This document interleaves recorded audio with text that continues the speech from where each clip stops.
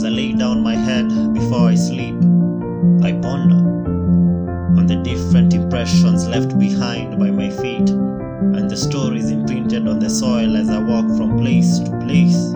I wonder the love and heartache that I walked towards, to the hate and aggression that I walked away from and past, to the small tiny steps I made as a little child, and now I'm walking towards my destiny as a fully grown man. I'm thinking of the different places I've been carried to by my feet, from points of victory in my life to points of loss and defeat, or even days with mixed emotion on repeat. I'm thinking of the different milestones I've been able to achieve, from a young age with my tiny size to my adult phase with a different shoe size. I'm thinking of the different lessons that I've received from the different stages of my life, to the different prices I've had to pay due to the roads that I chose and followed.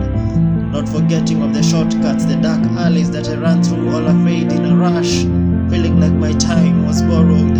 I'm thinking of the stories the earth would speak of, given the chance of the different paths that I took and what they led me to. Success, love, disappointment, growth, heartache, and to Jesus Christ, whom His love is true.